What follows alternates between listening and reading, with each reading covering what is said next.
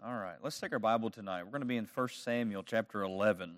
1 Samuel chapter 11. We'll be back in Ecclesiastes next Wednesday, but tonight I want to do a study on this passage of Scripture, and actually read it devotionally this morning, and reading it afresh once again, saw several truths that I think are good for us to glean from this account with Hannah. And so we're looking at 1 Samuel 1, verse 1 through 11, and we'll look a little bit at some of the rest of the chapter too, but I've titled the message, the lesson, Turning Burdens into Prayers. Turning Burdens into Prayers. And so let's read our text, and then we'll expound some things from it that I pray would bless us. There was a certain man of Ramathaim Zophim of the hill country of Ephraim, whose name was Elkanah, the son of Jeroham, son of Elihu, son of Tohu, son of Zuph, an Ephrathite. He had two wives. The name of the one was Hannah, and the name of the other was Peninnah. And Peninnah had children, but Hannah had no children. Now this man used to go up year by year from his city to worship and to sacrifice to the Lord of hosts at Shiloh, where the two sons of Eli, Hophni and Phinehas, were priests to the Lord. On the day when Elkanah sacrificed, he would give portions to Peninnah his wife and to all her sons and daughters. But to Hannah he gave a double portion because he loved her, though the Lord had closed her womb. And her rival used to provoke her grievously to irritate her because the Lord had closed her womb. So it went on year by year. As often as she went up to the house of the Lord, she used to provoke her. Therefore Hannah wept and would not eat. And Elkanah, her husband, said to her, Hannah, why do you weep? And why do you not eat? And why is your heart sad? Am I not more to you than 10 sons? After they had eaten and drunk in Shiloh, Hannah rose. Now Eli, the priest, was sitting on the seat beside the doorpost of the temple of the Lord. She was deeply distressed and prayed to the Lord and wept bitterly. And she vowed a vow and said, O Lord of hosts, if you will indeed look on the affliction of your servant, and remember me, and not forget your servant, but will give to your servant a son, then I will give him to the Lord all the days of his life, and no razor shall touch his head. We see a woman with great burdens in this passage of Scripture, and that really brought to my mind the reality of burdens in our own life. Now, I would imagine that every single one of us have certain burdens that we carry, we've experienced in life. A burden is something that is heavy on your heart. It's something that may make you anxious, make you worrisome, something that maybe upsets you, something that maybe makes you very sorrowful. We all have them. We experience burdens about various things. We experience them about our health, about money and finance, about jobs, our family, maybe even church. Burdens come to us in various ways. And we are a people, we're prone to be burdened about things, aren't we? Sometimes it doesn't take much to burden us. We are naturally inclined to being worrisome, to being anxious, due to our fallen flesh and the result of really this sin-cursed world. And in this passage of Scripture, we see a particular woman who has a major burden on her heart, and this woman's name is Hannah. You say, well, who is Hannah? Well, I found it interesting that the name Hannah, it refers to or means gratuitous gift. It could also refer to grace or mercy, being gracious, having favor bestowed. And so I think you'll see that really the meaning of her name kind of coincides with how the story goes about Hannah. But we think about Hannah, we don't hear a whole lot about this woman named Hannah. But she is one of the most godly women we read about in the Old Testament. She has a wonderful testimony here. She is a woman here of faith, as you'll see, and she is the only woman we find who willfully makes a vow and then fulfills it to the Lord. We find she's also very prominent in the Old Testament because of her prayer. It's among one of the longest recorded prayers in the Old Testament. If you look at chapter 2, it's a very rich prayer that really reveals a lot of theology about God and who He is and what He does and the praise that He's worthy of. And so there isn't, that's not to say there's not other women who are like Hannah, but Scripture points her out, records her story, records a little bit about her for our benefit. And so what we learn with Hannah is that she's an example for all of us, especially regarding burdens that face us in life and faith in the God who can handle those things. And so I want you to see from this text that having a burden, having burdens, does not mean you're a displeasing Christian. Understand that. It's not sin to have a burden. Hannah was a very spiritual and godly woman, but yet she's greatly burdened by something that troubles her. I think that the important thing here is how she handles that burden, what she does with that burden, how she responds with it. So how did Hannah handle her burden, and what do we learn about it for ourselves? Notice with me in our notes here tonight, I'll point out a few things from our text, mainly in verse point 1 and 2, and then the last one will kind of be the conclusion of it all. But notice with the cause of Hannah's burden. What's the cause of Hannah's burden? Because to every burden, there is a cause behind it. There's a reason for it, right? Well, her burden really is twofold, and it's compounded upon each other. The first aspect of her burden is her desire for children. Her desire for children is firstly what burdens her. This is the foundation, the root of her burden. Now, the book of 1 Samuel opens up by giving us a little background to Hannah's life. We learn of her husband in verse 1, a man named Elkanah. And in verse 2, we find more detail about this family.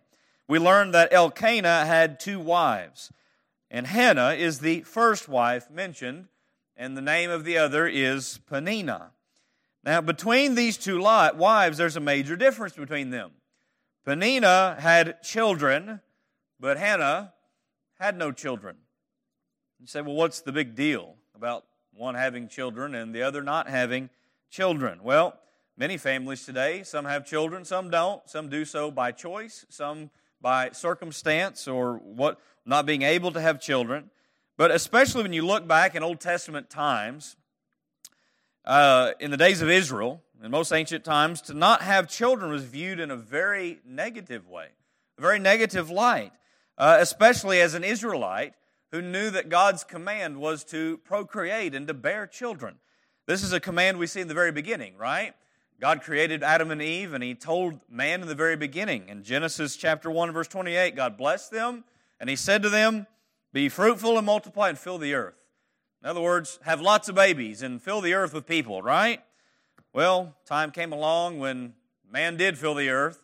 Man was evil. And what did God do with that world of people? He brought destruction on it because it was so wicked. Genesis chapter 6, He called out Noah, and he's going to bring a flood. But after God flooded the world, what did God tell Noah? He told him the same command. Chapter 9, verse 1 of Genesis. God blessed Noah and his sons and said to them, be fruitful and multiply and fill the earth. And so procreation is a very important element to human life. It's very important in the Israelite culture, and it should be in every culture. We live in a culture of death. How do you say that? Where do you glean that from? Because there's many babies that are aborted and killed in the womb. It's a sad, tragic reality that we should pray for its abolition, that it's put away. But we look at what God's design is for humanity. So the Israelites, they held childbearing in a very high regard, and if a woman could not have children, it was viewed almost as a curse in that family, sadly. We read of several in their history who were barren at one point. Women like Sarah, like Rachel, like Manoah. We see Hannah here. And then even on into the New Testament, we see Elizabeth was another woman who was barren, who conceived in old age by God's providence. So when we think about this, it hurt them deeply to be unable to conceive. You remember the words of of Rachel to Jacob when Leah and others were giving Jacob children, but Rachel was not able. Listen to her response here, what she told him. In Genesis 30 and verse 1, when Rachel saw that she bore Jacob no children, she envied her sister. She said to Jacob, give me children or I shall die. That's how heavy this weighed upon women in the Old Testament. Give me children or else I die. You see, Rachel was so distraught about this that she blamed Jacob in a sense, even though it was her barrenness, not his. And when we look at Elkanah's life, it is most likely that he married Peninnah because Hannah was barren. Because not only was childbearing important to the woman, it was also important to the man because of having an heir in that culture. being able to pass on your inheritance and have your name continue on into the Israelite lineage. And so Elkanah seems to be someone who's put together. He's faithful to go worship the Lord. He has provision for his family. And so lacking an heir was a major problem in the ancient Near East. And you'll see that in other societies as well. And we see that taking on a second wife in that ancient day was one way to solve the problem in their mind, in a sense. So we remember Sarah, example. She was wanting to bear a child for Abraham, and she couldn't. She was barren, and what'd she tell Abraham? Well, how about you have a child, have an heir through my maid, and then that'll be your heir. But we know God would promise it would come through Sarah later on, right? But here's what I want you to consider. Consider Hannah in this situation. Bearing children was part of a woman's identity.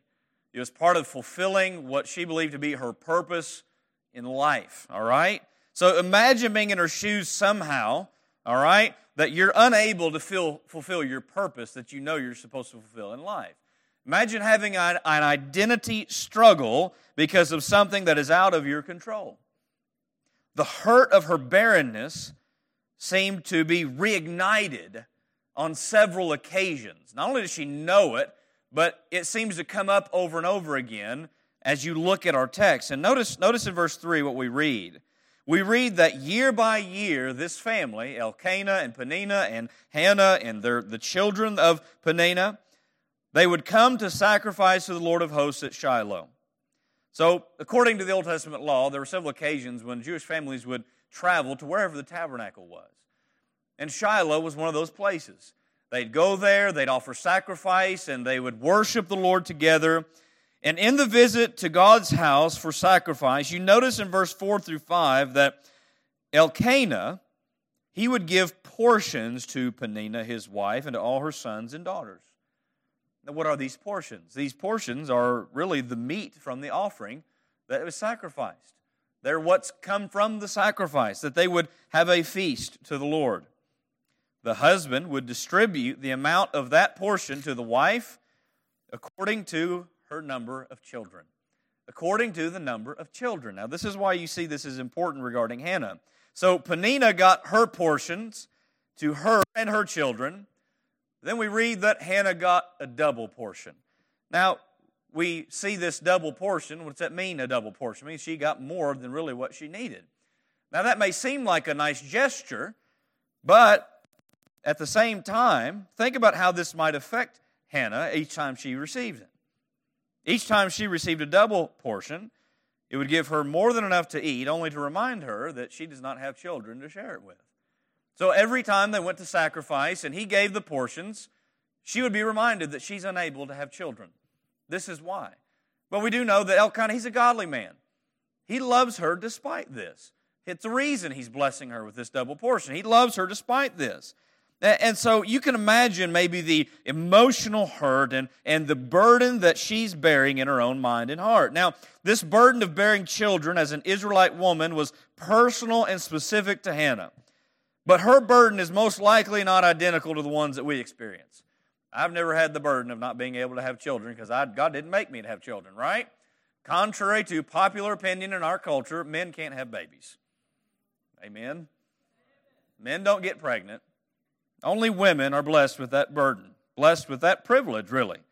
But we think about what burdens us maybe in our own life, because the principle here is how Hannah deals with this and the reality of human life, even as a Christian. We all have burdens. Perhaps it's a person. Perhaps it's a desire. Maybe it's a hurt or a need or a sorrow. It could be something that's physical. Maybe it's health-related. Maybe it's financial or money-related. Maybe it's marital and relational in our life. Burdens affect us in many ways, as we see with Hannah. But her burden is only intensified as this narrative continues. And here's where we see this progress even further. Notice with me letter B, not only do we see her desire for children burdens her, but her disdain from an adversary burdens her. It's bad enough that she can't have babies, but now there's something on top of that compounds the burden. And we see that in verse 6. We read, and her rival used to provoke her grievously to irritate her because the Lord had closed her womb. Now, at first glance, you just read that verse and you think, doesn't that just sound so childish? Sounds so childish, intentionally trying to provoke another. I mean, I watch my kids do this all the time. One of them gets something and the other didn't get it, and guess what the one who got it does? They immediately go to the one who didn't get it and they say, hey, look what I got and you don't have. And then vice versa. The entire intention of doing that is for one purpose, to irritate the other one. To irritate the other one. That's how kids operate. That's how brothers and sisters, they love to irritate each other when they're children, and even maybe when they're adults too. How do you know that? Because I love to still irritate my sister. And maybe you do too.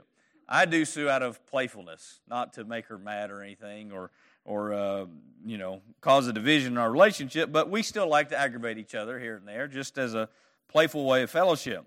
But look at this. This is what Peninnah is doing. She's acting as a rival or an adversary to Hannah. Why is she doing this? Here's a reason. To provoke her grievously. To provoke her grievously. There's no playful aggravating here. To provoke her grievously. She is capitalizing on Hannah's infertility to irritate her. The reason is because the Lord had closed her womb.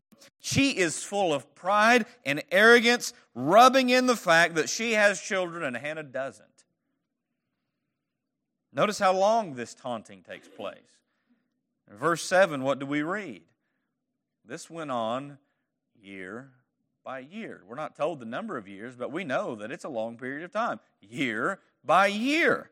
As often as she went up to the house of the Lord, she used to provoke her. It's really pathetic to see how taunting Peninnah is. But understand that it brings great pain upon Hannah. It compounds the burden upon Hannah. And notice its effect on her. Therefore, Hannah wept and would not eat. You ever been so burdened about something, so anxious about something, that it really just took away your appetite altogether? Didn't even want to eat because of it? We've probably all been there. You see, this provoking was far more than silly siblings aggravating each other. This is just downright cruel. And here's what I want to point out to you, is that the root of this action in Peninnah was evil, fleshly, and devilish. You know, the same thing happens to us often when we have burdens that are serious burdens. We also have an adversary that seeks to make us grievously irritated in various ways. Now, Peter wrote to the Christians who were suffering persecution. You think they were burdened in any way? Absolutely they were. He wrote to them in 1 Peter 5:8, "Be sober-minded, be watchful. Your adversary, the devil, prowls around like a roaring lion, seeking someone to devour." Now, our adversary, the devil, understand this, Christian, he loves it when we're anxious and burdened about things. He loves that. He rejoices in that. He wants that. He loves to devour our thoughts that in turn disrupt our lives and distract our attention away from Christ onto things that weigh us down. That's his whole point, is to keep us from being who we are meant to be in Christ. That's his point for the persecuted Christian. That's his point for Hannah. That's his point for you. Satan is a vicious lion. He's not some friendly little kitty cat here. Going to scratch you a little bit. He's a lion, a vicious one. And he has one intention, and Peter names it. He says his intention is to devour you, not just hurt you a little bit. He would love to devour the life of the Christian. And here's how he works. When you're burdened about something, maybe it's something that's important that you're burdened about. Maybe you're burdened about someone you care about, or a situation you're going through, or whatever it is. He loves to compound that the same way Peninnah does. He's the kind of entity that kicks you when you're down, stomps on you when you're down. He enjoys it when God's people fall prey to heavy burdens and anxieties of life. He may do this by infiltrating our thoughts or by using even another person, just like Peninnah. Sometimes He uses people to compound that on top of what you're already experiencing. He used Peninnah against Hannah, and then we see someone else come in, her husband. In verse 8, he kind of sees Hannah's burden, and understand, Elkanah here, I think he has pure motives, but he doesn't really realize how he's affecting Hannah here. He basically comes down to her and says, am I not worth more to you than 10 sons? Am I not worth more to you than 10 sons? I mean, have you ever been with your spouse and you say the wrong thing at the wrong time, and it's really just not the right thing you should have said? I mean, if Bethany's worried about something, or if I'm worried about something, the natural response is, well, just don't worry about it. Gee, thanks. That's really helpful, right? That's not the answer. So sometimes you say things that just really, they're not really the solution. It's better sometimes not say anything at all. But Elkanah here, I think he has pure motive and intention, but what he says here really isn't helpful. Aren't I better to you than 10 sons? Really elevating himself, right? His intentions, I think, were pure, but he lacked understanding and the right way of consoling her. Now, I want you to consider Hannah in this moment. Hannah must be wondering, why is this happening to me? Why am I the one that can't bear children? Am I cursed? Did I do something to deserve this cruel treatment, this cruel reality? And this is the vital point I want you to see regarding Hannah's burden. It's in verse 5. Who is responsible for her barrenness? The Lord. Not Hannah, not even the devil. The Bible says the Lord closed up her womb. The theme of the conference I just came from was the sovereignty of God. And I know we're real accustomed to that, aren't we? It's an undergirding theme here because it's the undergirding theme of Scripture. But what this points out to us is that God's providence governs even our burdens. Even these things that hurt us, even these things that we are concerned about, that we are anxious about. Her barrenness was not an accident. It was not a coincidence. It was of the Lord. And here we must see the hand of divine providence in all things, including our burdens and the seasons of life in which we are burdened. Here's what the psalmist says, and this is one thing would be good to take to heart in Psalm 119:75. Listen to this. He says, I know, O Lord, that your rules are righteous, and that in faithfulness you have prospered me. No, I didn't read that right. Just make sure you're awake. He says, in faithfulness you have what? Afflicted me. How often do we think of our afflictions as God's faithfulness to us? That's not really our first inclination to think that way, is it? But it's true. God in His faithfulness afflicts us. It is through faithfulness that He afflicts us and allows and ordains our burdens and the things that we experience, our trials, by His providential hand for His purposes that will work for something greater in the end. And that's what we see through Hannah in the big story of this, big picture of this. Which brings me to number 2. Number 2 tonight, we see the cause of Hannah's burden. It's pretty plain. She can't bear children, and Peninnah, the adversary, is just compounding that pain on her. But notice with me the comfort for Hannah's burden. The comfort to Hannah's burden. And here's 2 things I want to point out about Hannah and really her response through this. Is that she gave it, her burden, she brought it or gave it, you could say it either way, to God's power through prayer. That's her response, is prayer. In her infertility and sorrow, where does she turn? So now, unlike other women of the past, we mentioned this a moment ago. You remember Sarah and her barrenness, Genesis 16:2, when she realized she couldn't have kids. She didn't say, Abraham, well, let's wait on the Lord, or let's see what God's going to do.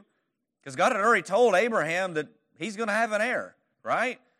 So what does she say? You take my servant girl and marry her and have an heir through her.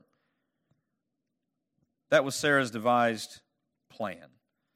How good did that turn out in the big picture? Didn't turn out real well, did it? Caused a lot of family problems and then problems for Israel down the line anyway, from their descendants, right? Now here's one thing you can learn from that. Whenever you try to fix your problems in your power, your ideas, and your will, there's a good chance you're going to mess it up. You're not going to fix it. We only make things worse when we try to do things the opposite way than God's way.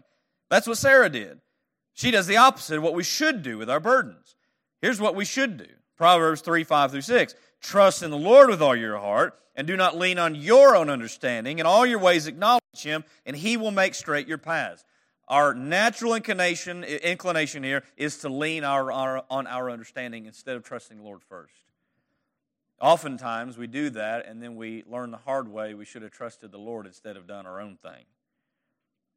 But this is what Hannah does. She lives out Proverbs 3:5-6. Hannah shows us what to do with our burdens in verse 9 through 11. We see in verse 9, the Bible says, after they'd eaten and drunk in Shiloh, Hannah arose. Now Eli the priest was sitting at the seat beside the doorpost of the temple of the Lord. Verse 10, she was deeply distressed and prayed to the Lord and wept bitterly. And wept bitterly. Now you'll notice this. She's in the area close to the tabernacle. Eli's there watching her, and she sees and he understands. But she prayed to the Lord and wept bitterly, and she was deeply distressed. Have you ever been in a point where you have just poured out your heart to God with tears running down your face? I know I have. I'm sure we all have at certain points in our life. Prayed in such deep anguish of soul because we truly are burdened about what is on our heart. Now, this is what we're supposed to do with our burdens. We're not meant to hold them in and act like we can handle them. We're meant to go to God with them. Now, here's what I want you to see in 1 Peter chapter 5, verse 6-7. Turn there with me in your Bible. I want you to see it for yourself. 1 Peter chapter 5, and verse 6-7. This is coming right in the same context of what Peter just said about Satan being our adversary and how he seeks whom he's going to devour, that being Christians. But you look at 1 Peter 5, verse 6 and 7, and look at this. He says, humble yourselves, therefore, under the mighty hand of God, so that at the proper time He may exalt you, casting all your anxieties on Him, because He cares for you. Now, you look at what Peter is saying to them. Peter knows that they have anxieties. He knows they have burdens. Any Christian in persecution is going to have burdens to some degree. But you notice the first and right step in bringing our burdens to the Lord is what? Humility. Humility. Because it's pride that says, you know what, I can bear this on my own. I can bear this as much as I can by my own self and my own power, right? It's pride that seeks to hang on to our burdens as if we've got them, right? But the truth is, we can't. How many of us have ever heard this saying, God will never give you more than you can bear? Anybody ever heard that saying? It's often quoted as if it's Bible, right? Well, let me let you in on a little secret. That ain't in the Bible. In fact, that statement is not true. It's not true. You say, well, why? If God only gave us what we could bear, we wouldn't have any need for Him. We could bear it on our own. The truth is that God does give us greater burdens than we can bear because those burdens drive us to Him. They show us how weak and pitiful we are. We think we're strong, but we are weak. We are literally exalted dust, given breath by the God who made us. We have no strength. We have no power of our own. We can't even take a breath without God's power. It is Him who gives it to us. And so when we look at the burdens and things we experience in life, we must have His strength and help. And this is the invitation Peter says to them. This is what he's saying to them. Humble yourself before God. Because He's God, you're not. So that you'll be exalted in due time. But in the same sentence, he says, casting. That's an ongoing thing. Casting all your anxieties, your cares, your burdens on Him. Why does God want us to cast those on Him? Bring them to Him. Because of that last statement. Because He cares for you. And sometimes we may think that our burdens, well, you know what? It may even be small in your eye. You may think it's small among other things, but it's pretty big to you. It's still important to God. Because you're His child. And He cares for you in that kind of a way. Casting all your burdens, all your anxieties on Him because He cares for you. That is one of the most comforting things we can ponder and meditate on. The fact that the infinite God cares for you and the burdens that you bear in your life as a Christian. That's His invitation. Jesus gave a similar invitation to the people in His day. In Matthew 11, 28 through 30, He says to them, "Come to me, all who labor and are heavy laden, and I will give you rest. Take my yoke upon you and learn from me, for I am gentle and lowly in heart, and you will find rest for your souls. For my yoke is easy and my burden is light."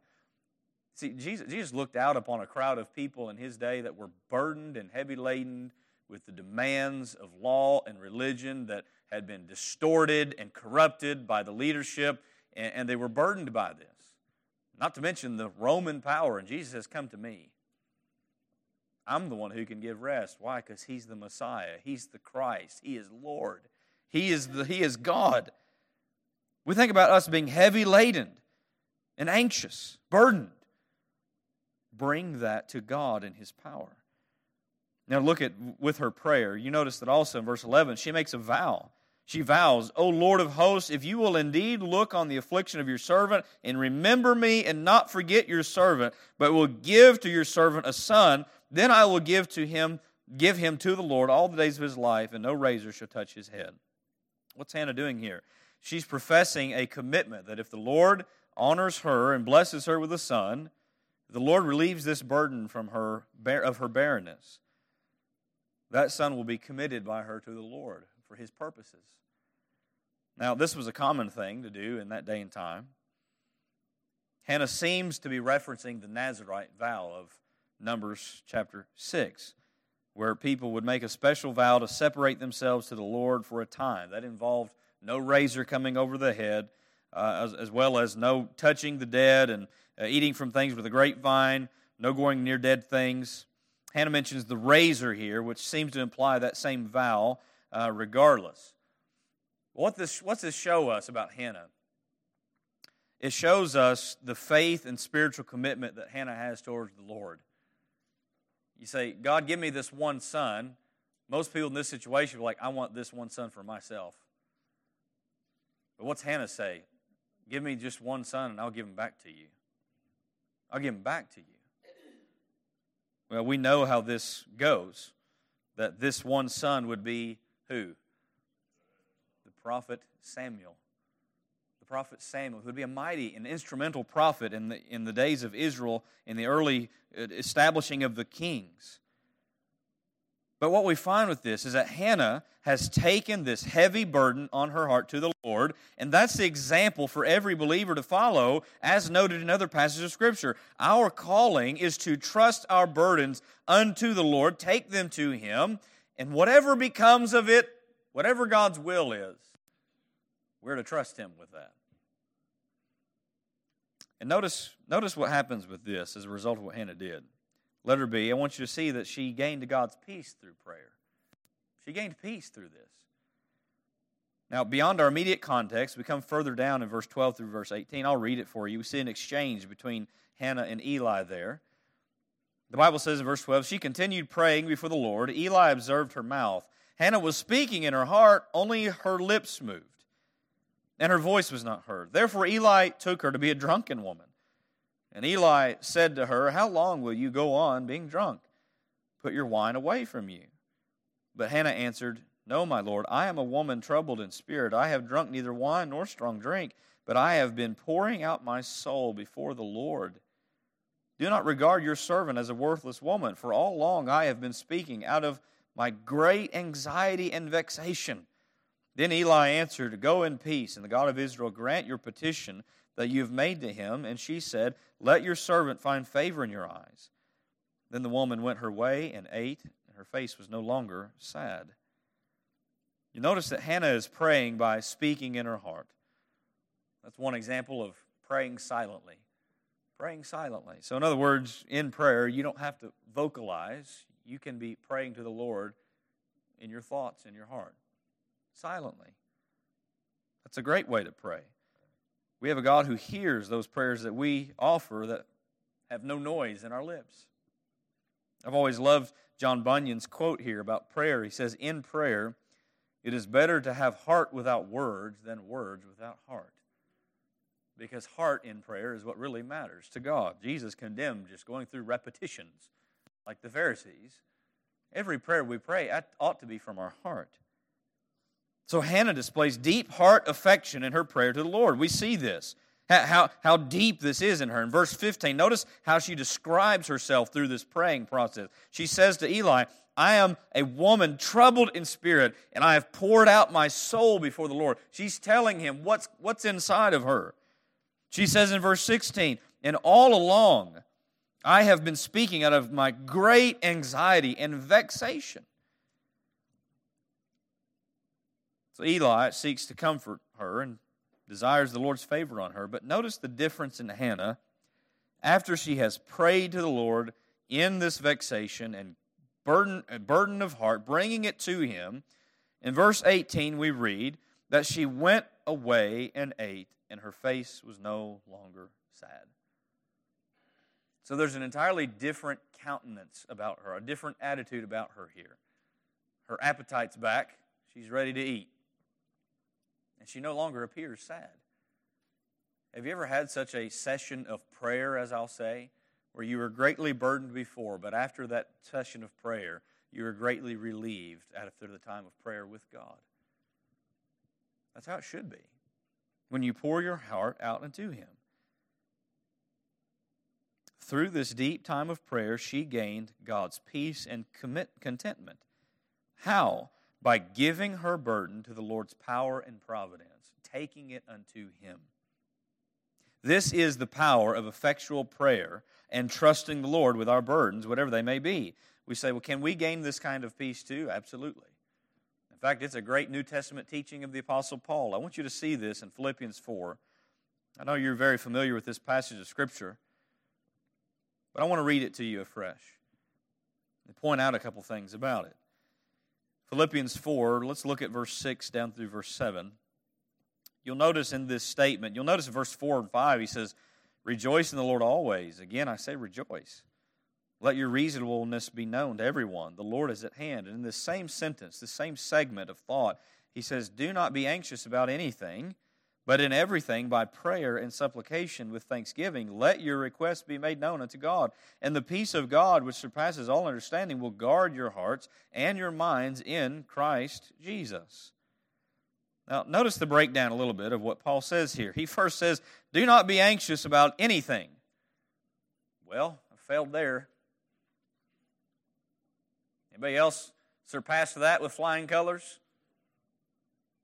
We are easily anxious about many things. But Paul gives the counteraction to this. He says, but in everything. Keyword everything. Note that, everything. Not just some things, but in everything.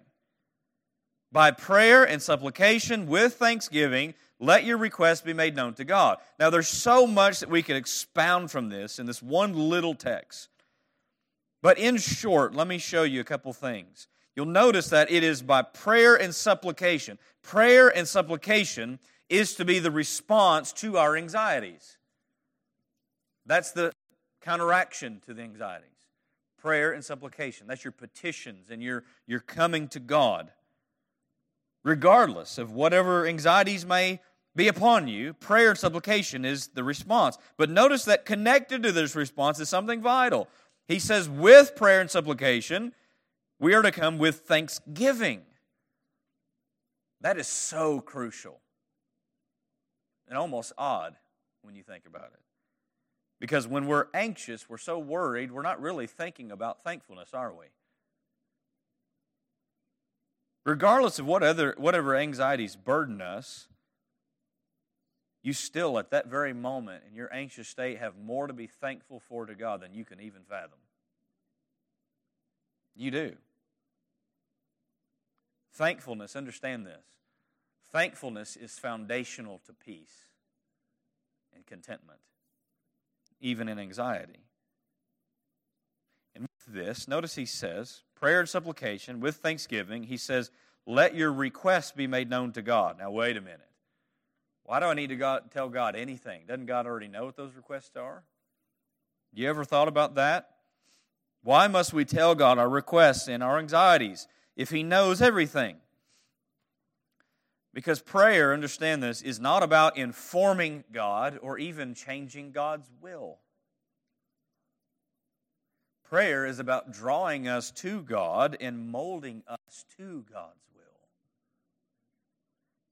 Now, we offer our requests and our anxieties, trusting them to the hand of God, knowing full well that He already knows them and has ordained them for our good and His glory. It may be that it's God's will to honor our requests. He has ordained and allowed this burden so that we pray to Him about it, and then He answers that prayer. That happens a lot. Sometimes we're burdened about something and pray to Him about something that the answer is going to be no. He does that a lot too. In either case, our action of taking our requests to God in prayer is crucial. Crucial to what He says in verse 7. It's essential to what He says in verse 7. There's no verse 7 without verse 6. And it's this: and the peace of God, which surpasses all understanding, will guard your hearts and minds in Christ Jesus. If you just pull verse 7 out of there like a piece of popcorn, and say, see, every Christian is just going to have peace all the time, that would be called eisegesis. That's a technical term meaning you're just making the text say what you want it to say, not what it actually says. You got to have verse 6 with verse 7. This prayer with our anxiety, this bringing our requests to God with thanksgiving. The result of this is verse 7. And the peace of God, which surpasses all understanding, will guard your hearts and your minds in Christ Jesus. You see, God's peace is a guardian given to us in Christ, experienced through prayer. You see, whether your anxiety is answered or whether maybe God says, no, this is going to be part of your life, you can still have the peace of God that passes all understanding in either of those circumstances. Because God's peace transcends those. And it's through prayer that we gain that peace, and we understand and experience that peace. And we get answers that help us with this peace. You see, because the opposite is true with our anxieties. Our anxieties, they rob us of peace that we should have when we hold on to them. Because anxiety is a disruptor of peace, isn't it? That's the whole point. Anxiety, you're worried, you're concerned. That's a disruptor to peace. That's why Paul says, with all of your anxieties, take them to God. And that's how you gain peace. I think it's Isaiah who says, perfect peace belongs to them who have their mind stayed on you. That's a paraphrase. Don't quote it for verbatim, but Isaiah writes that. We have plenty of anxieties that come upon us in life. Every day brings with it its own burdens. Sometimes, though, we even cause more burdens on ourselves because we aren't fixed on Christ day by day, and we're allowing them to compound on each other. John Newton said this. He said, I compare the troubles we have to undergo in the course of a year to a great bundle of sticks far too large for us to lift. But God does not require us to carry the whole at once. He mercifully unties the bundle and gives us first one stick while we are able to carry which we are to carry today, and then another which we are to carry tomorrow, and so on. This we might easily manage if we would only take the burden appointed us each day. But we choose to increase our troubles by carrying yesterday's stick over again to today and adding tomorrow's burden to our load before we are required to bear it. Every day is going to have its own measure of anxieties. A lot of times we let yesterday's hang over today, and then we're already thinking about tomorrow's before we're even there. There's a reason Jesus said, Matthew 6:34, therefore do not be anxious about tomorrow, for tomorrow will be anxious for itself. Sufficient for the day is its own trouble. You got enough trouble today. Don't be worried about tomorrow's. And so Hannah finds comfort for her burden through prayer. She finds peace. Now understand that peace doesn't mean she never thought about wanting children again. It just means it's not plaguing her anymore. There's a difference. What do you think about what burdens you? Maybe even tonight. You burdened about something regarding your health, your family, someone you love, maybe the spiritual state of someone, maybe a sorrow you've experienced, maybe it's something in your marriage, maybe it's the economy and the nation, you're afraid it's all going to collapse, maybe you're burdened about all sorts of things. There's an untold number of things we can be burdened about, but with every single one of them, we must do the same thing. It's what Paul says in Philippians. We must take them to the Lord and find peace in Christ with those burdens. Number 3, and lastly, I'll be done. We see the conclusion to Hannah's burden. Very, very plainly, God answered her prayer in His providence. You look at verse 19 through verse 20.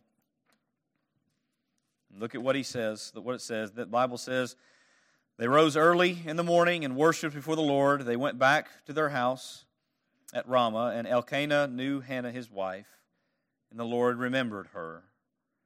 And in due time, Hannah conceived and bore a son, and she called his name Samuel, for she said, I have asked for him from the Lord.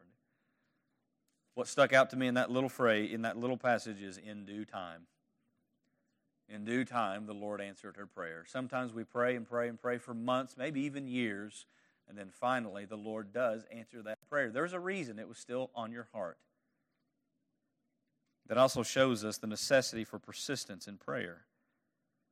The beautiful picture in this account is God's providence. And when Hannah took it to the Lord, we see her prayer was answered. Our God is a God who answers prayer, and He delights to answer prayer. But we also have to remember that if in God's wisdom He chooses not to answer our prayer, we must leave that in His hands, trusting His will. But notice with the letter B, not only do we see that God answered her prayer in His providence, Hannah fulfilled her promise with praise. Hannah had made a vow to the Lord to give this son to Him. Would she fulfill that? Absolutely she would. You go down and read verse 24 down through verse 28. I won't for time's sake, but you'll notice in verse 27, she says, for this child I prayed, and the Lord has granted me my petition that I made to Him.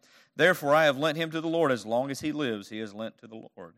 She fulfills that promise. What I love about Hannah here is that she gives a great exhortation of praise, another prayer of praise in chapter 2, verse 1 down through verse 10. Allow me to read it. I know we're close to time, but let me read it to you. Notice the praise of her heart. Hannah prayed and said, my heart exults in the Lord. My horn is exalted in the Lord. My mouth derides my enemies because I rejoice in your salvation. There is none holy like the Lord, for there is none besides you. There is no rock like our God. Talk no more so very proudly. Let not arrogance come from your mouth, for the Lord is a God of knowledge, and by Him actions are weighed. The bows of the mighty are broken, but the feeble bind on strength. Those who are full have hired themselves out for bread, but those who are hungry have ceased to hunger. The barren have borne 7, but she who has many children is forlorn. The Lord kills, the Lord brings to life. He brings down to Sheol and raises up. The Lord makes poor, He makes rich. He brings low and exalts. He raises up the poor from the dust. He lifts the needy from the ash heap to make them sit with princes and inherit a seat of honor. For the pillars of the earth are the Lord's, and on them He has set the world. He will guard the feet of His faithful ones, but the wicked shall be cut off in darkness, for not by might shall a man prevail. The adversaries of the Lord shall be broken to pieces. Against them He will thunder in heaven. The Lord will judge the ends of the earth. He will give to His king and exalted the horn of His anointed. All through that prayer, she recognizes the mighty might of God, His providence, His sovereignty, and she has experienced that in her own life with the burden she had about bearing children. So as you glean through that text, you see a lot of parallels and principles that we need to apply in our own life. We're all burdened with various things, but we need to cast those burdens on the Lord. Take them to Him, trust Him with them, find peace in Christ, and know that God is always good in His sovereign purposes and ways in our life, no matter what they may be. So I pray that study has blessed us tonight and been an encouragement, and maybe we can apply that to our life here this evening.